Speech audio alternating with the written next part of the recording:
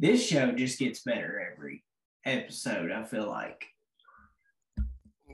Well, it kind of brings you like to situations that I don't remember. Of course, I mean, I wasn't alive at the time, but um, I never, realized there was a time when she was bigger than him.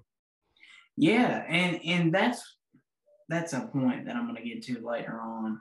You know, I know we were kind of wondering would she have been as big, but there's a lot of times she packed the career because she had Oh yeah, to. I mean You for know what I sure. mean? Yeah. And this episode, we're going to hold on, basically shows that in so many ways.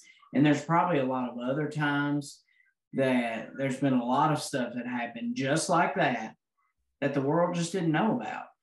And had we have had social media and her do the event in Vegas, it would have been all over the news, you know?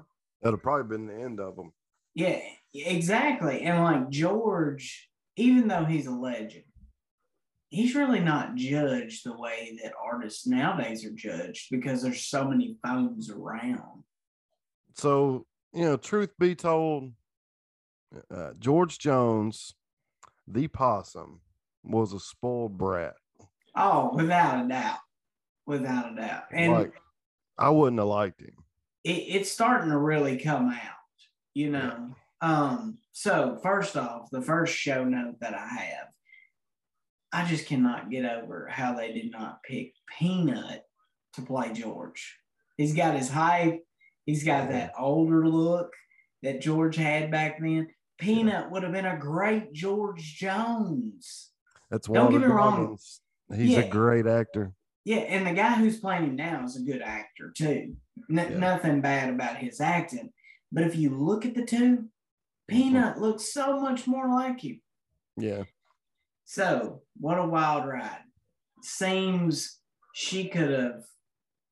I don't know. It was baby time in this episode around the 70s. Did you notice he was more worried about his wardrobe? Yeah. And the avocado green. Mm-hmm. Do you have any event in your life where you would really be stressed about what you were wearing versus welcoming your child into the world? If it is a comparison of that, no. I've wore the same shirt to each of my child's birth. It's a baseball shirt. I've wore it both times. For luck? But well, I guess I Or wore it the was it first a time. The second coincidence? time, well, it was comfortable, and I was afraid I was going to be there all day. So, like, I love this shirt. I'm just going to wear it, and everything went so smooth the first time. I was like, well, I might as well try it again and see if it works. So, if it happens again, odds are I'll wear it then too. But if it happens again. yeah, if it were. Okay. Well, the waiting room. The only thing that reminded me of today was there was a lot of people there. And that's like with my children, my entire family, they all come out, brothers, sisters, and their kids and all that. And it seemed pretty common, except the fact that it was in the 70s and you could smoke in the waiting room, you could have KFC and a guitar picking going on, Right. But what I didn't that see was kind a of lot of reminded paparazzis. me. Yeah. That reminded me. My first, son was born in 2018. My second one, was born in the middle of, COVID. So there wasn't anybody in the waiting room during, the second one. The first one, we didn't have time for anybody to get there. That's how quick my first one came. I think we were at the hospital for an hour before she went into labor, like, labor. Yeah. So it was all really quick. But like that crowd reminded me the first time one of my friends in my friend group from high school and college, he was the first one to have a kid. And I remember we were all in there with his whole family, his wife's whole family, and I'm not good in those situations because I say things that are pretty inappropriate, and things like I remember one thing I said, for instance. So the whole time we were all talking about, well, you know, he's expecting a daughter, so they were all excited about that. I said, or it could be a son, and they were like, well, what do you mean? Because yeah, we had the whatever it's called, and like you could clearly see it wasn't a boy. I said, well, unless it's like it's daddy and it's got something really, really small, it wouldn't show up. Wow. On the ultrasound. And Yeah. I said that, of course, it's just a big room full of all my friends and all their wives and girlfriends. And around the corner is his wife's mom and sister. You're a hell of a person to invite to an event. They all got so tickled. Like, it made it really awkward. Yeah, I would say so. And then after she was born, I said, I can't wait till I see my buddy. I'm not going to say his name just because I don't want to call him out, but like, I can honestly say I've seen his daughter naked. Oh my gosh. So, all right. But anyway, back to George and Tammy. Yeah. So as they're welcoming a child into the world, which is one of the greatest gifts that God gives, she gets some bad news. She's going to have a hysterectomy. And this is so common how people end up becoming addicts. The doctor easily just ups the dose, especially back then. Right. It wasn't as big of a deal as it is nowadays. I mean, nowadays you can hardly get a doctor to write you what they wrote back then. So there's no way you can get one now to do that. And I mean, she's leaning on a doctor, which is went to school and got a degree to do what he does. So she's trusting it. And she's thinking, okay, well, if he ups it, I can handle it. So as we see, she starts down that road. And I think it's going to get a little bit more of a picture of it as we go. But yeah. Sure. So that's how that happens. The beginning. Yeah, this is just the beginning of it. And obviously Sweeney Todd was the one who performed the hysterectomy, because he scissored her up pretty bad. So obviously, since she's in that much pain, but yeah, and we also come to find that sucking on his teeth is a clear sign that he's about to put a drunk on. Well, and if you know anybody who's an alcoholic or anybody who is, dependent on some kind of chemical, to put like that, everybody has a poker sign, basically. Yeah. That, something's needing to happen. I've been around people and you can see little ticks in their, characteristics. They're like, something's going on. Either they are on it then, or they want to be on. Yeah. So. Well, and another side that we got to see that I really have not found on the internet or any books about George Jones is how abusive that his father truly was. I mean, he was so abusive that when he went to live with his brother-in-law and there was an accident that he would have normally got the hell beat out of him for, his brother-in-law embraced him with love and saying, man, it's all right. And like George didn't know how to take that, because up until that point, he lived with an alcoholic. All he knew was getting the hell beat out of him. And his daddy used to make him sing because I'm down and out, I'm blue, I'm pissed off, and that is your job, son. That's it. Yeah. So, you It's know. kind of one of them things where you have to really, go through hell in order to master something. Yeah, Like, everybody who's extremely talented at, something is usually because they had to go through hell in order to get to that point. absolutely. So I think it is one of the, characteristics of greatness. Yeah. And So, he did say happy at home doesn't make hits. His manager did when he met him. We get to see the picture of the notorious John Deere green tractor that George Jones loved to yeah. ride around. And the manager came and he basically said, "Hey, you're letting Tammy pay all the bills because she's getting it done and you're not doing nothing, you Yeah. know?" And this is when the number is brought up.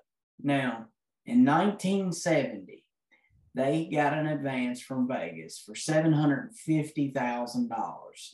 In today's time, that exact figure is $5.7 million. Yeah. If it was today, and they got Mhm. that much, I mean, that's a lot of money back then.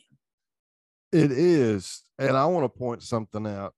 If you were dealing with anything in Las Vegas that had anything to do with a casino in the 70s or before that, even up until the late 80s, early 90s, all that was being ran by the mafia. All of it. I could So tell. all the I could people, tell. yeah, all Mhm. those people who ran Las Vegas during that time were connected, like extremely, extremely connected into the mafia. Well, So I'm sure George was probably on a list for a little while because in their eyes, he screwed them over. yeah, She kind of pulled him out of it, I think. And then when he showed up, that probably helped. But I wouldn't have I wouldn't have been surprised if it hadn't have went the way it went, if Mr. Jones wouldn't have got knocked off. well, I mean, we've seen it with Elvis too. It was around the same time frame in that 70s when Vegas was kind of the place to go.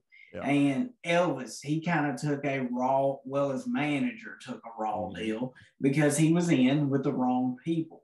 Yeah. So I believe if I was an artist, I would stay out of Vegas. Even now, I mean, there's not a lot of good that come from Vegas. Besides, you got like the Shania Twain and the Garth Brooks who puts on like they're gonna be there for 4 months. That's about the only thing good about Vegas. Have you Well, ever there's been? a lot good about Vegas. I mean, now at the time there wasn't. There is now. You have these little, residencies, and they bring in tourists from all over the world who come in at all times of the year because it doesn't ever get cold. So like they always have it like an influx of people, Yeah, thousands of people just coming in. There are UFC fights, there are boxing matches, yeah, there is now an NFL team there. There's always something going on.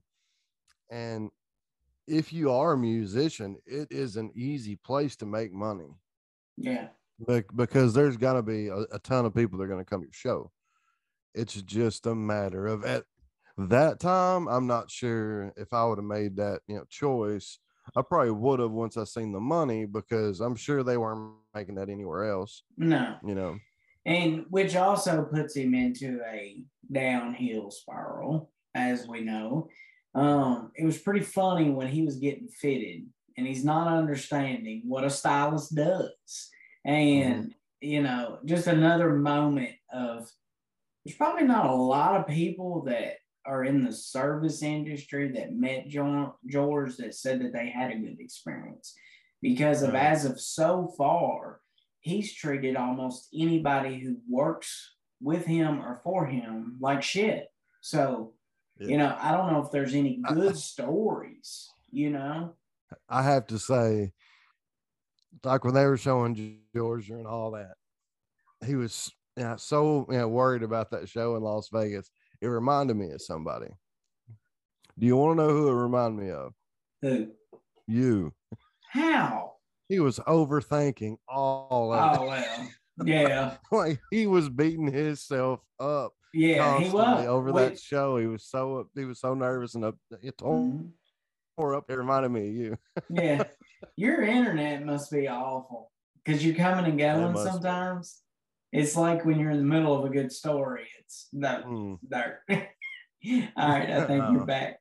So this puts him in the spiral where he starts drinking. He hitches a ride. Now, can you imagine driving down the road and seeing George Jones drunk out of his mind?